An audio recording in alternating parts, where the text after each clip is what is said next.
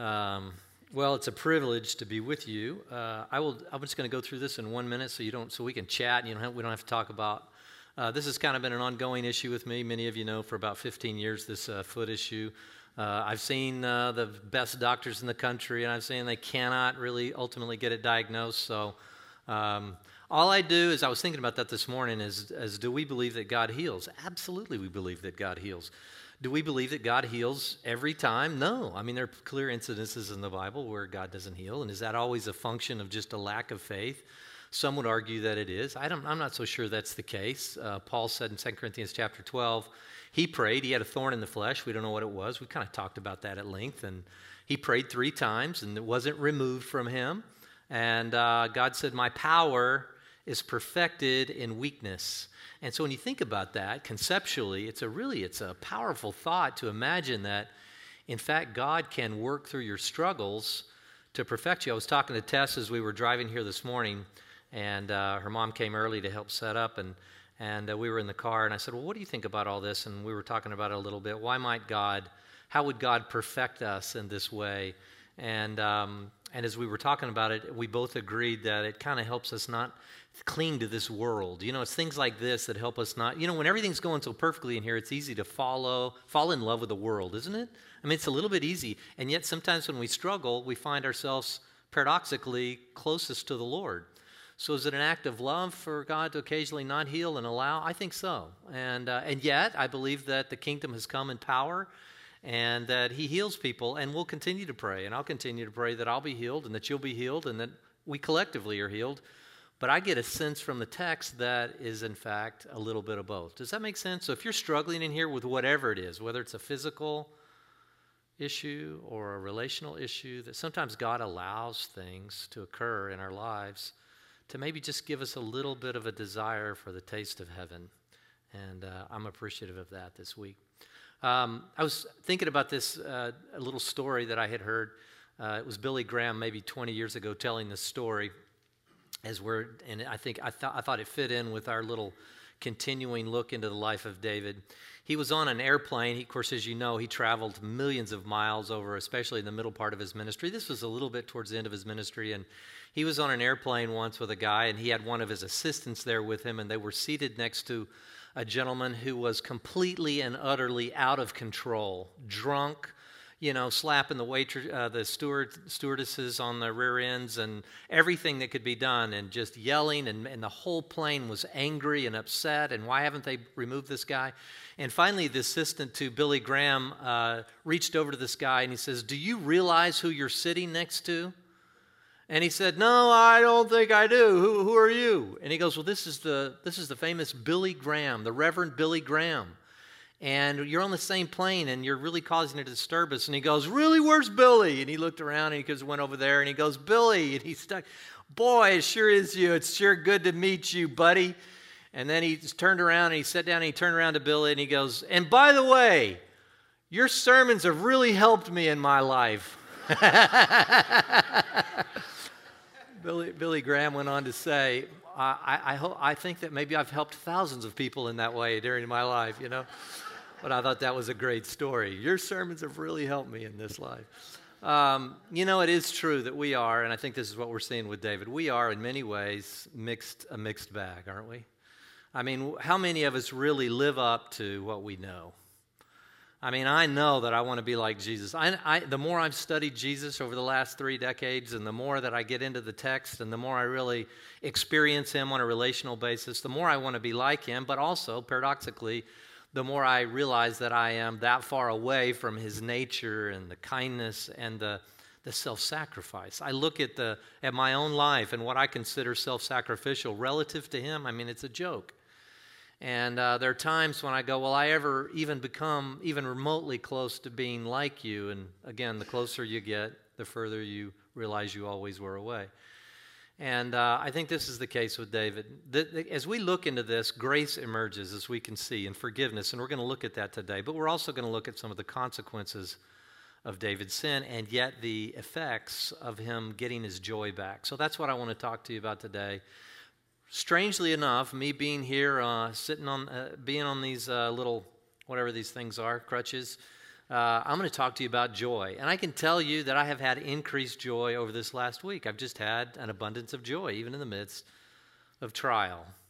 So I want to go back to Psalm 32. It's where we left last week, and I want to revisit it a little bit, and then maybe just go a little bit into the prophets bringing it forward in the New Testament as well. Psalm chapter 32, verse 1 says, "How blessed is the man or he whose transgression is forgiven, whose sin is covered."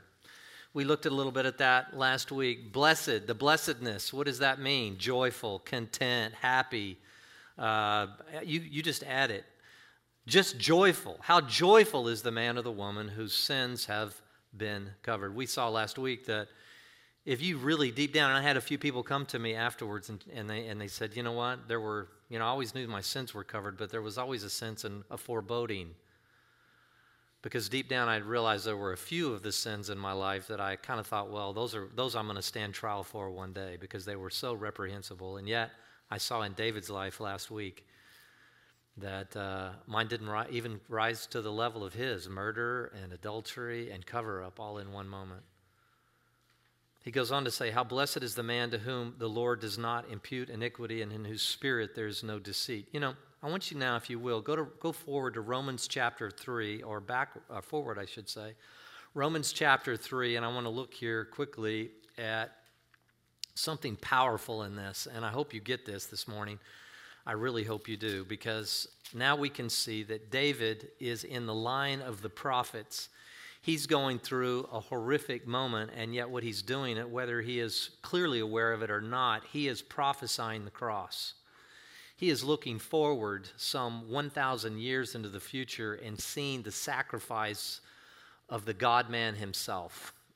As we can see here in Romans 3, verse 21, it says, "But now, apart from the law, the righteousness of God has been manifested, being witnessed by the law and the prophets." Now, what does that mean?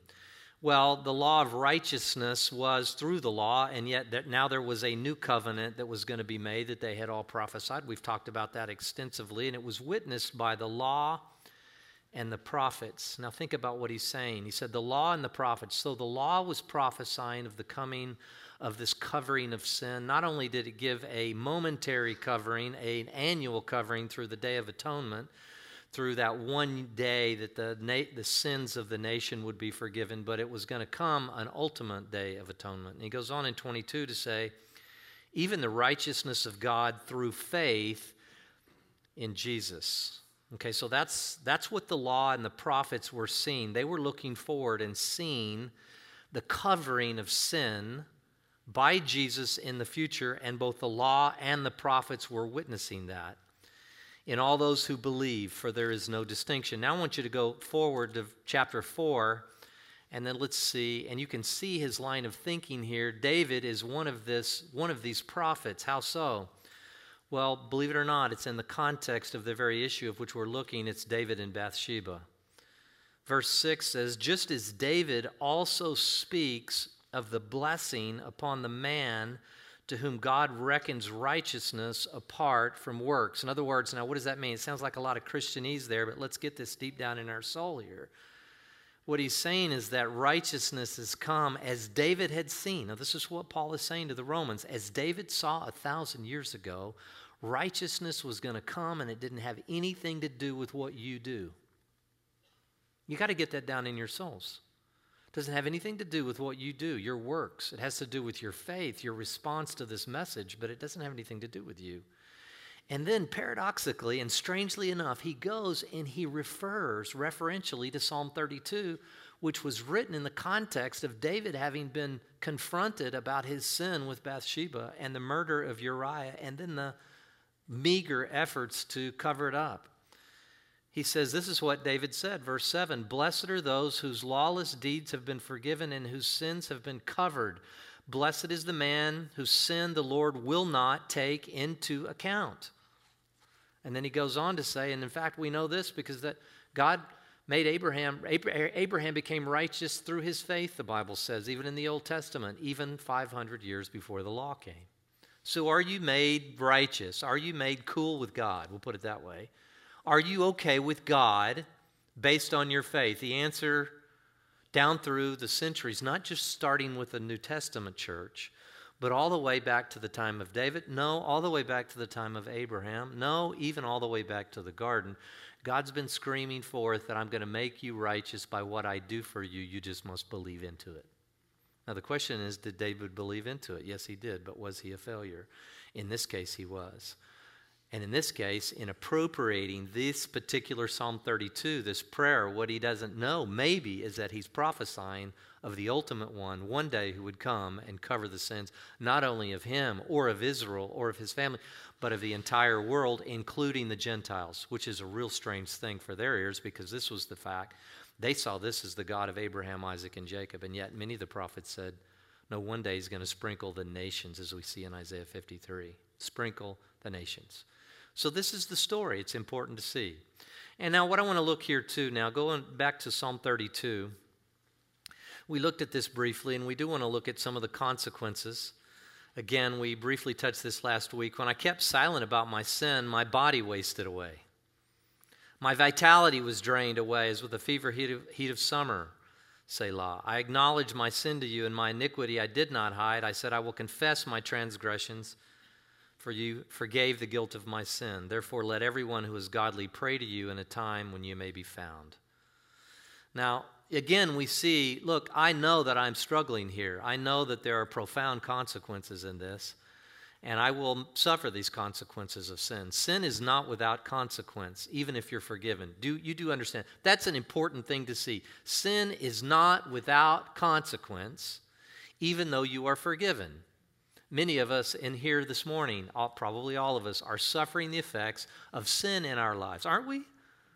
That we may have committed years ago, that may have irreparably damaged the course of our life in some ways. It may have reduced our job opportunities. It may have cost us a family that will never be maybe brought back together again.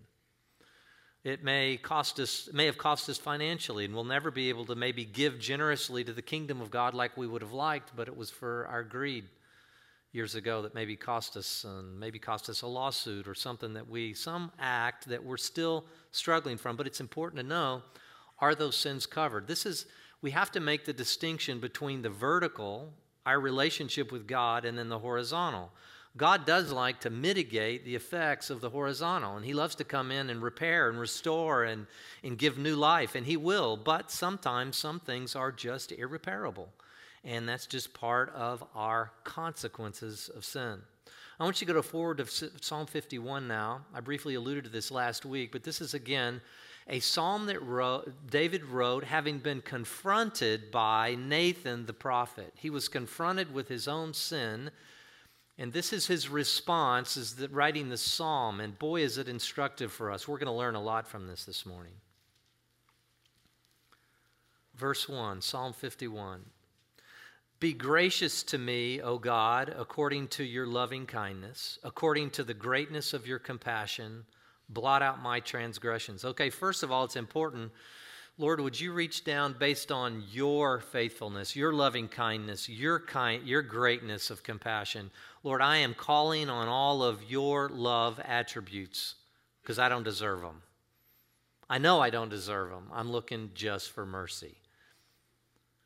Cleanse me from my sin. Wash me thoroughly from my iniquity and cleanse me from my sin. You know, Paul picks up on this refrain in Hebrews chapter 9, verse 13, 14. He says, the blood of Jesus cleanses our conscience. Again, the blood of Jesus. But you see here, again, isn't David prophetically looking into the future by talking about the cleansing of his iniquity? He's looking forward 1,000 years to the cross, and then Paul again, the Apostle Paul picks it up in the New Testament and says it is Jesus. It is his blood that cleanses our conscience from all these dead works, from all this nonsense that we've participated in. He said, against you, you only I have sinned and done what's evil in your sight. This is important to see because he's making this between he and God. It's not just about those folks he's sinned against. Do you see that? He's making this is between you and me, God, and that's where we finished it out in our story. And the thing that David had done was evil in the sight of the Lord. See, he knew this is between you and me, and I know this is my issue, and it's between us. he goes, I've done what's evil in your sight so that you are justified when you speak and blameless when you judge. In other words, you do realize that God is completely and utterly justified. I meet people all the time who I run into who say, well, I don't really feel that accountable, or I really feel good before God. And then, of course, Paul just dismantles this in Romans chapter 2. He says, if you've ever condemned anybody else of something and you've done the same thing, you're self-condemned. Because in that you judge them, you've already judged yourself. So if even one time you say, forget God for a minute, and that he's the judge and he's justified, you may be self-convicted. Paul says we're all self-convicted. There's none of us in here that haven't committed some sin that we've condemned somebody else for. Isn't that amazing? We see that certainly in the political process, don't we? I mean, you're just like, are you kidding me? How can you condemn them when you yourself are so guilty of the same thing? I mean, it's just this who can yell louder kind of a mentality, isn't it? It really is ridiculous. But clearly God's justified and blameless when you judge. I was brought forth in iniquity, and in sin my mother conceived me. He does recognize that this is something that he inherited. This is a kind of sin that's argued a lot. A lot of people think, no, you're born and you're perfectly righteous. No, you're born with a sin nature. And if you've had kids, you know that as precious as they are, they have a predisposition towards a direction that is not other-serving, if that's how you qualify righteousness. It says, behold, you desire truth in the innermost being, and in the hidden part you will make me know wisdom. Again, now he uses this word, purify, cleanse, purify me with hyssop, and I'll be clean. Wash me, and I'll be whiter than snow. Notice, who's doing the cleansing? Who's doing the washing? Who's doing the forgiving? It's God. And I'm doing it based on your faithfulness, your compassion. And then this is instructive for the rest of the morning. Make me hear joy and gladness again. Lord, I can't feel it. I have no joy. I come in here, I feel dead spiritually. There's no gladness in my heart. Let the bones which you have broken rejoice. Hide your face from my sins and blot out all my iniquities. And then many of you will know this well. Create in me a clean heart, O God, and renew a steadfast spirit within me. Don't cast me away from your presence, and don't take the Holy Spirit away from me. Now, verse 12, this is cool. Catch this. Restore to me the joy of your salvation. Do you ever remember, if you haven't had an experience where you came to the Lord and you've never experienced an overwhelming amount of joy, then you need to revisit a little bit. I mean, it's important that you do that. You need to revisit just a little bit about your experience, because let me tell you something, a born-again experience is an exuberant experience. Being baptized into Jesus and feeling the overwhelming emotion that comes from knowing you've been forgiven. He's saying, I want that feel again. I got to get my joy back here. And I'm asking you to sustain me with a willing spirit. What happens when you get your joy back, when you're restored? Catch the second part of this. Then I will teach what? Transgresses your ways, and sinners will be converted to you. Have you had a place in your life where you say, I don't know that I've really had that much of an impact on other people in my life? I tell folks all the time, I disciple men all the time. I tell them, you cannot give out what you do not possess. Let me say that again. You cannot give out. If you've not been restored in your spirit, you will never have an impact on others around you that are desperate, like this valley. Do you know how many people are up and down Highway 111 in this valley that are just so desperate for joy? They're looking for just one more beautiful $150 dinner, and maybe the newest car, and maybe move once again and move up in the world like like Jefferson, moving on up, into the sky, into that apartment in the sky, everything's just got to keep moving on up to satisfy that next need somehow, that mirage that's there. Then I'll be happy, Up and down the corridor of 111 in this valley, it's over and over. People are so desperate for joy. How are you going to give it to them? How are we as a church going to give it to them? We too must recognize the fullness of our own restoration. You restore me, and then I will. It's an if-then statement, like those old computer programmers in the early days. If, and then you fill it in, then. It must proceed. You must be transformed, and you must have the joy of the Lord. Your joy must be restored. How is this? You come to someone on the streets, hey, brother, would you like to embrace Jesus as your Messiah? Well, yeah, do you have him? Oh, yes, I have a very deep and personal relationship with him. I mean, come on, man. I mean, this has got to be something that's so profound. It's got to be so deep. It's got to be emanating from our spirit. You know, one of the greatest compliments I ever get about you as a church when I hear, and I ask people all the time, especially their first time or two, what is it that attracts you to church at the Red Door, or what would you like to see changed? I love to ask those questions, and almost without fail, it is such a loving church. I hope that you've experienced that. And if you're here this morning, you haven't. You know, I beg your apologies because I want people to walk in and sense joy. I mean, just joy jumping off of people. People are going to be moved by that. And then he goes on to say in verse 14, "Deliver me from blood guiltiness, O God, the God of my salvation.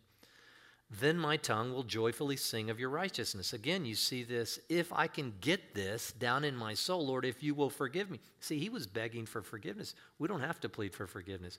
We go to God and said, "No, Lord, I know I have your forgiveness through Jesus." He says, "Oh, Lord, open my lips that my mouth may declare your praise." So you can see, if I'm restored, I'm going to go to others and they're going to be impacted. If I'm delivered, I'm going to be a man or a woman who sings your praises. Now, that can mean literally singing in worship, or that can just be you talking about Jesus. I can't stand being around her. All she tends to do is talk about Jesus. Well, there needs to be balance in that, but there needs to be people that know that, well, he's a Jesus guy. And whatever they may categorize you as, you need to recognize, people need to recognize in you that you have the joy of your salvation, and let them be attracted to it. Let them be drawn to it. Now, when you think about the consequences of sin, they are profound. Would you agree with that? I mean, there is a physical and emotional toll that is taken when you lose your joy. In fact, I was looking at this article this week. It was just the effects of depression on your body. And you can see from Psalm 32 and Psalm 51 that he was struggling, obviously, with great depression at this point. He recognized the grandeur of his fall here. Grandeur is maybe not the right word, but the profundity of his fall, powerful fall that he had. Here's the king of Israel, supposed to be a paragon of righteousness, and here he is. And you could see, my vitality's been drained from me. It's the night sweats, I can imagine. I can't sleep. I mean, this is awful. Well, 26% of adults in the U.S. today said depression is actually part of their lives, and they call it a mental disorder. It is a mental disorder. It comes from often sin. It comes from us having something that we wanted, maybe an idol, and we can't get it, and we become depressed. A lot of people become depressed when they're not able to satisfy what they think will make them satisfied, and they become depressed.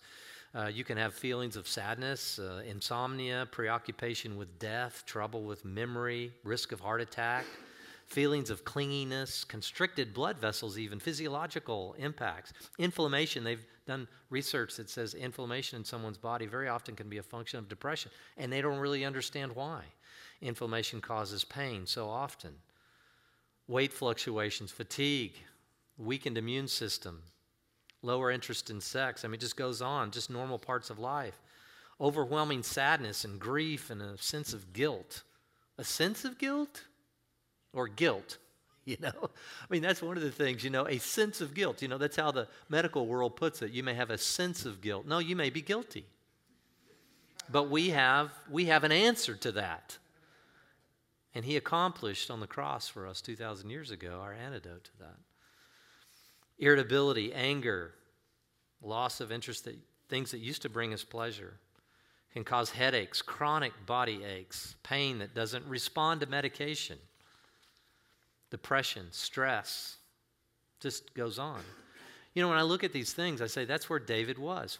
How did he get his joy back? He needed a taste of the forgiveness of a loving Creator, and you can see it in his words, and he did. And for the most part, he got his joy back. He suffered the consequences of sin till the very end, but I would say he got his joy back. What would hold you back from eating of this repentance today? If you do have that, maybe on live stream. If you've got something that's been nagging at you, if you feel such a lack of joy, and we're going to look at some of the effects when you get your joy back in a minute, but if you've lost your joy, What would hold you back from going and praying through Psalm 32 and Psalm 51 every day, 10 times a day, until you get it down in your soul? What would hold you back from that? You know, the psalmist also said, taste and see that the Lord is good. We say, I just can't. I've been depressed for so long. I've been discouraged for so long. I've tried the religious thing. I don't know. I can't get my joy back as much as I've tried. Have you tried this? I'm talking about a deep sense of repentance. I'm talking about living in the Scriptures, being a word person, living in the text and worship. Notice all these. You transform me, I start to believe in that, and I'm going to start worshiping. And you see this snowball effect of worship and praise and adoration that come once you feel released, and then joy begins to come back. I've got to tell you, when I start to struggle, and I do, I mean, everybody's the same. We all struggle with highs and lows in life. Some are a little bit more steady, but we all have days where we go, I just don't know if I want to put one foot in front of the other, or can in my case. And it can be discouraging. I turn on worship music. I've told you that before. We need to be a worshiping people, not just here on Sunday morning with 3 or 4 songs. I'm talking about a worshipful people in your car, on the way to work, on the way to church. Listen to worship. Be a worshiper. Be a worshiper. But you say, I don't know. Well, taste and see. This is a great clip. I love Will Ferrell. Sorry, he has some kind of nasty movies out there, but he is a funny guy. This is a great little clip where he's an IRS agent, and he refuses to taste the cookies. So let's taste and see.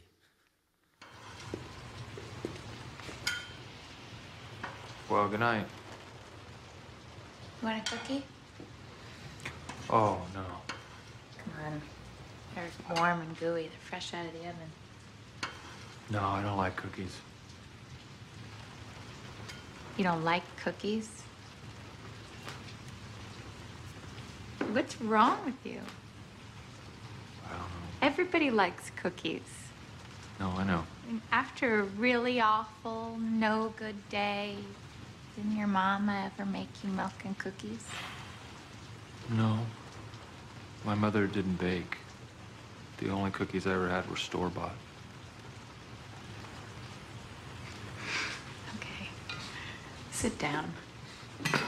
No, No. Sit down.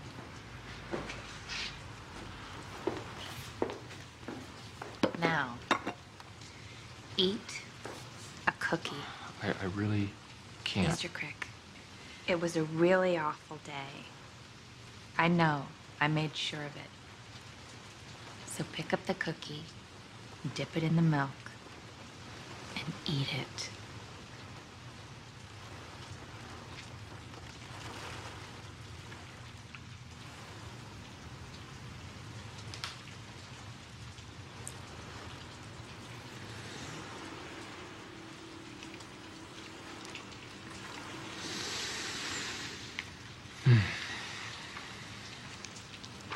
Wow. That's a really, really good cookie.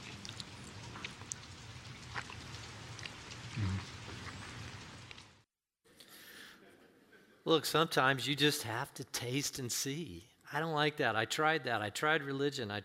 No, just taste and see what David is eating of here.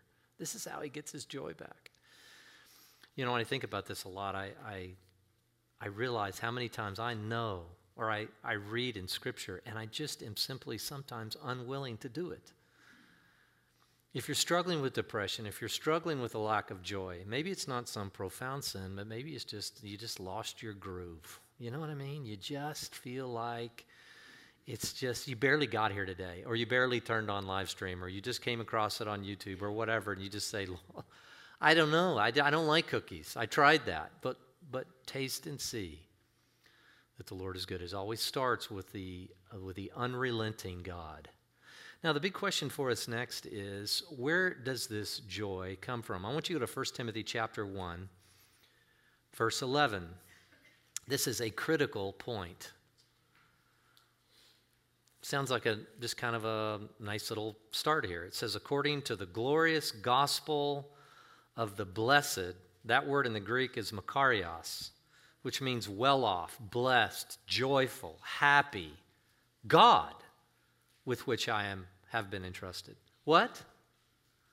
According to the blessed gospel No, no, no. According to the glorious gospel of the blessed, it's not just the glory, it's not just the makarios of the gospel, it's the makarios or the joy of God.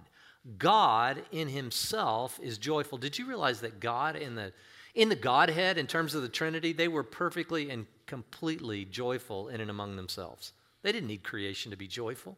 They are not dependent beings. We become very dependent. We were created to be dependent. God is joy. God's happy. You know, a lot of people look at the Bible and they go, God's just ticked off at everybody. That's why I don't want to be around him. I'd rather be among my friends, even though I know they're the island of misfit toys. I got to tell you, I mean, I realize that, but at least they know how to party a little bit, and at least we can have some fun and excitement. God's the cosmic killjoy. Maybe you've heard that. A cosmic killjoy. Is he, or is he in his very nature joy? Well, according to Paul's letter to Timothy here, he said it's the blessed God. It is the joyful God. So you got to realize when you get your joy back, it's not really your joy, it's God's joy that he puts in you. It's not just some kind of psychological effect. If you get joy, as we see in the fruits of the Holy Spirit in Galatians 5, one of the fruits of the Holy Spirit is joy. It's God's joy that he wants to put into you. But you must begin to see reality as he sees reality. And we'll see that in a minute as well. God wants to put his joy in you, not just have you do something that's going to have some psychological effect that all of a sudden you're going to wake up and go, okay, now I see things differently. No, he wants to put his joy via the Holy Spirit on the inside of you. You know, when the nation, when they were rebuilding the wall at the conclusion, Ezra came in. This is in the book of Nehemiah. After the deconstruction through the Babylonian captivity. And so they came in and they had attempted to rebuild the temple, and it wasn't near as grand as it was before. But they did build a wall around it, and then Ezra came up and began to read the law. And as he read the law, they began to weep and mourn. They mourned over their sin. Can I just tell you right now, that's one thing that I think the church in the West, especially sometimes the health, wealth, and prosperity gospel message, doesn't ever get. It is good to weep and mourn and be in a place of great depression about your sin. Mourning over sin is a biblical solution. It's where it starts. Can I say that again? It's not just, hey, you, and just everything's happy and you just take everything, Jesus. No. Mourning over your sin is a good thing. Repentance means that I'm turning around. I'm not just staying on the same trajectory and then sprinkling a little Jesus forgiveness onto my life. It means that I'm turning the other way and I'm actually going in a radically different direction. Are you getting that? I think that's sometimes something we miss. Mourning over sin. This was good. You can see the mourning in David. If you didn't, I'd be concerned, wouldn't you? After those kinds of atrocities in his own life, and he goes, well, you know, boys will be boys, and Lord, I know you'll forgive me, wash me clean as snow, but it really wasn't that big of a deal. You could see the gravity. He understood the gravity of his own sin, and I think sometimes we fail to see the gravity of our sin, and so that's the purpose of the law, to show us the gravity of our sin. It doesn't just take someone who's committed some horrible atrocity. Jesus made it clear, if you've even called your brother a fool, you're guilty of murder. So how do you deal with that? Well, they heard the law and they began to weep and mourn, but he had a solution. Notice Nehemiah chapter 8, verse 10. Nehemiah 8, verse 10.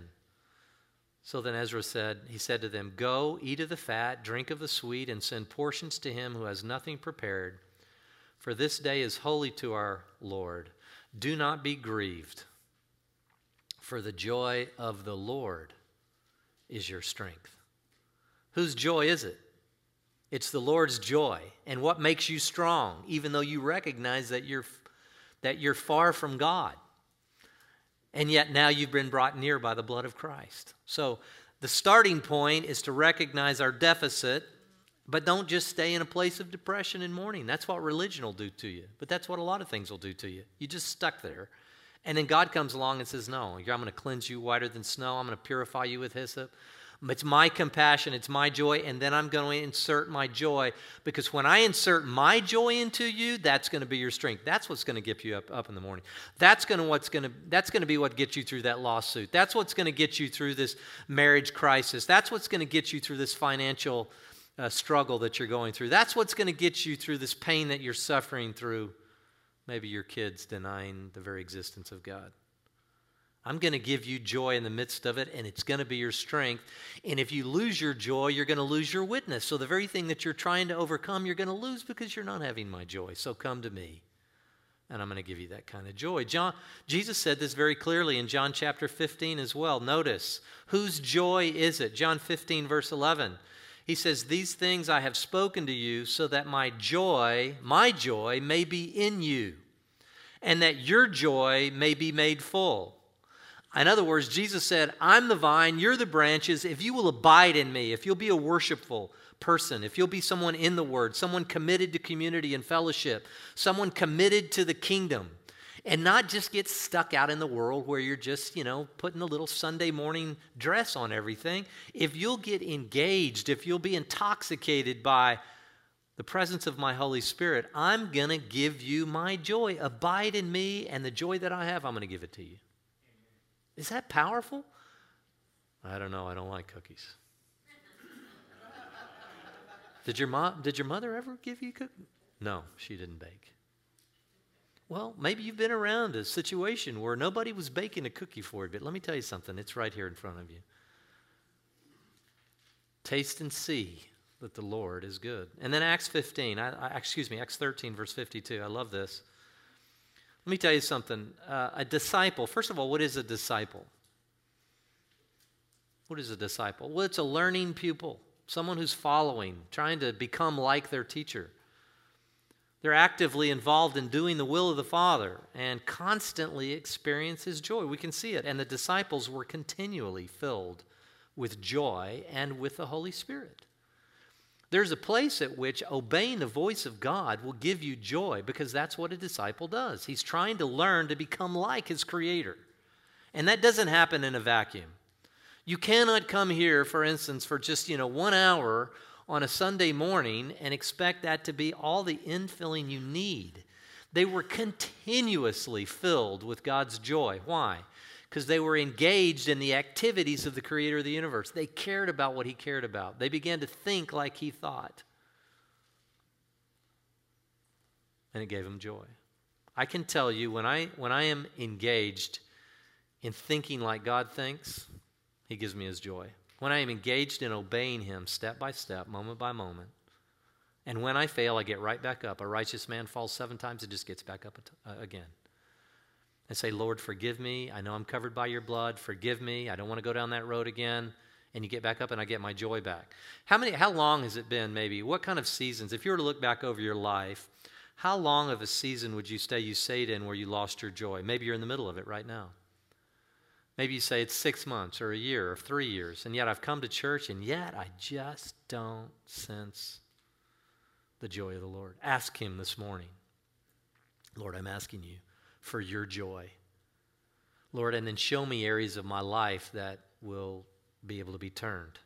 Show me areas that I can now obey you where I'm losing that same life that I used to have. Now, what are some of the profound effects of joy? Let me tell you something. They are good. Psalm 149, verse 5. A clear indication that you're getting your groove back. A clear indication. Catch this. They will be singing when they go to sleep and when they wake up. Let the godly ones, Psalm 49:5, let the godly ones exult in glory. Let them sing for joy on their beds. Why on the bed? You ever thought about that? David talked a lot about that. I think when you're in bed, there's something about, and then the TV's off, right?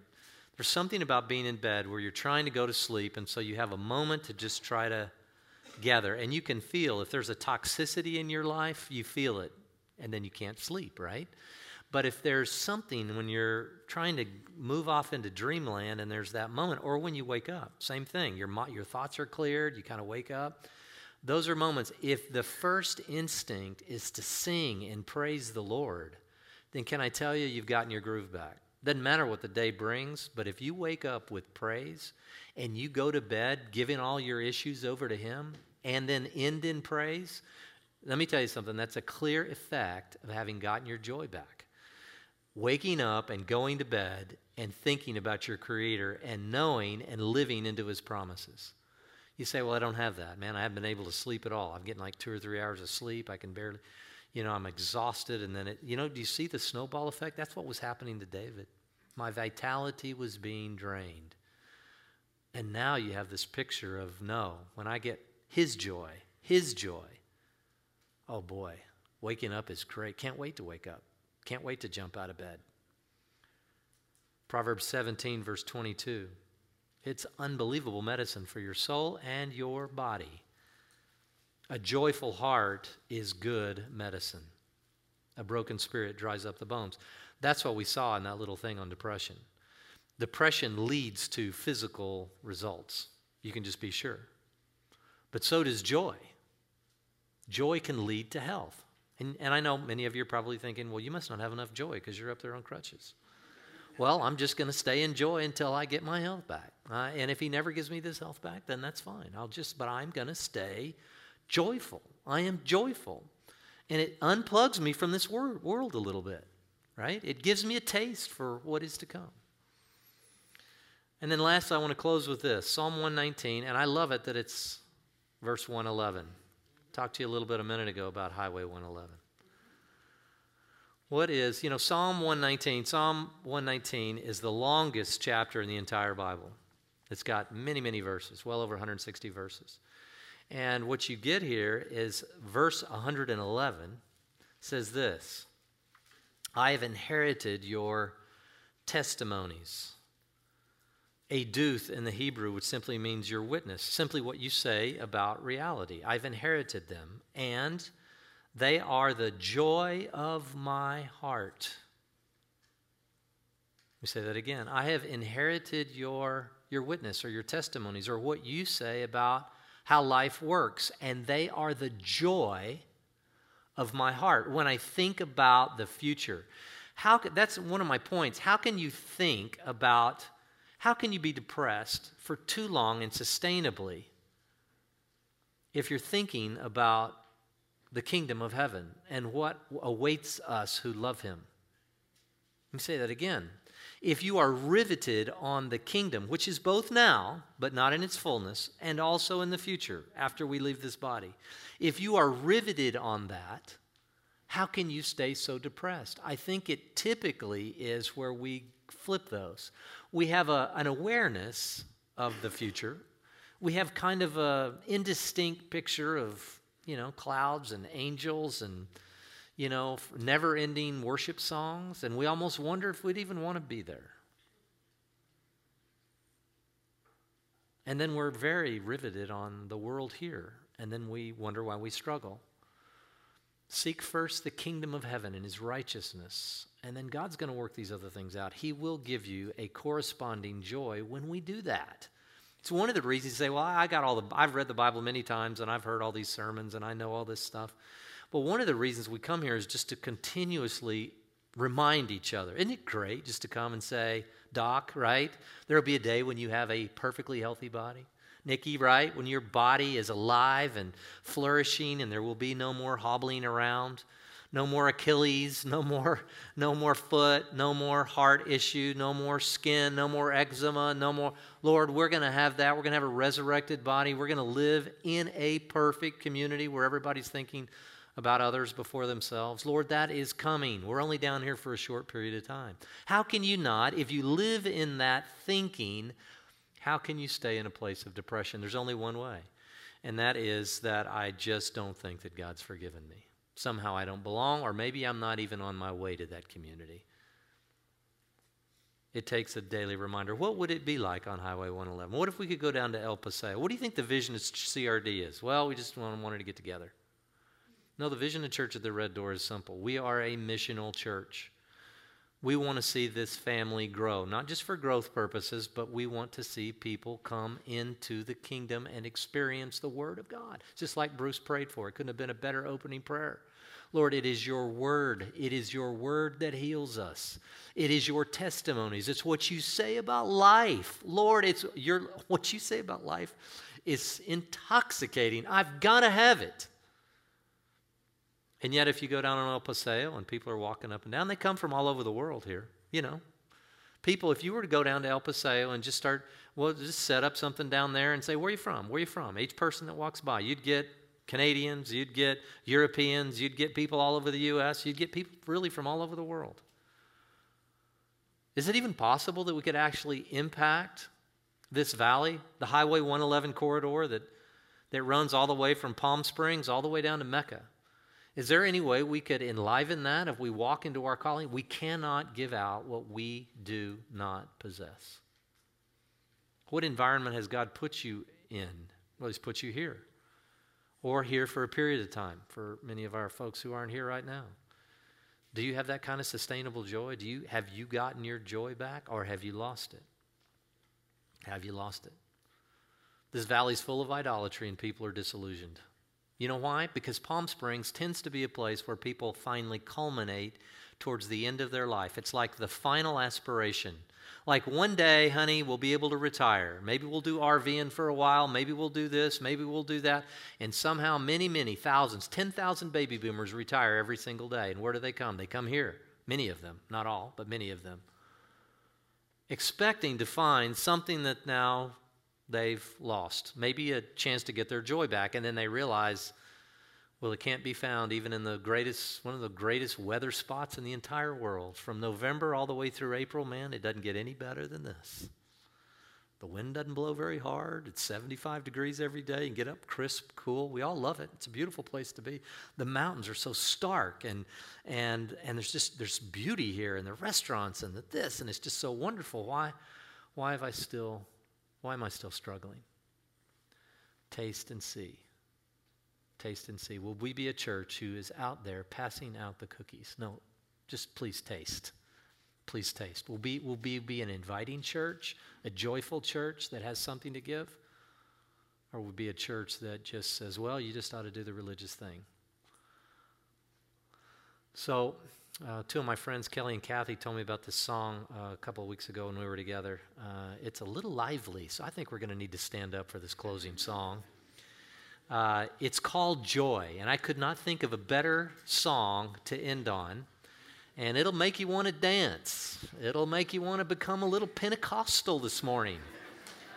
I might even throw my crutches down and start running around the stage here in a minute. It's called Joy. And I want us to close with this, and then I'll come back and close this in prayer.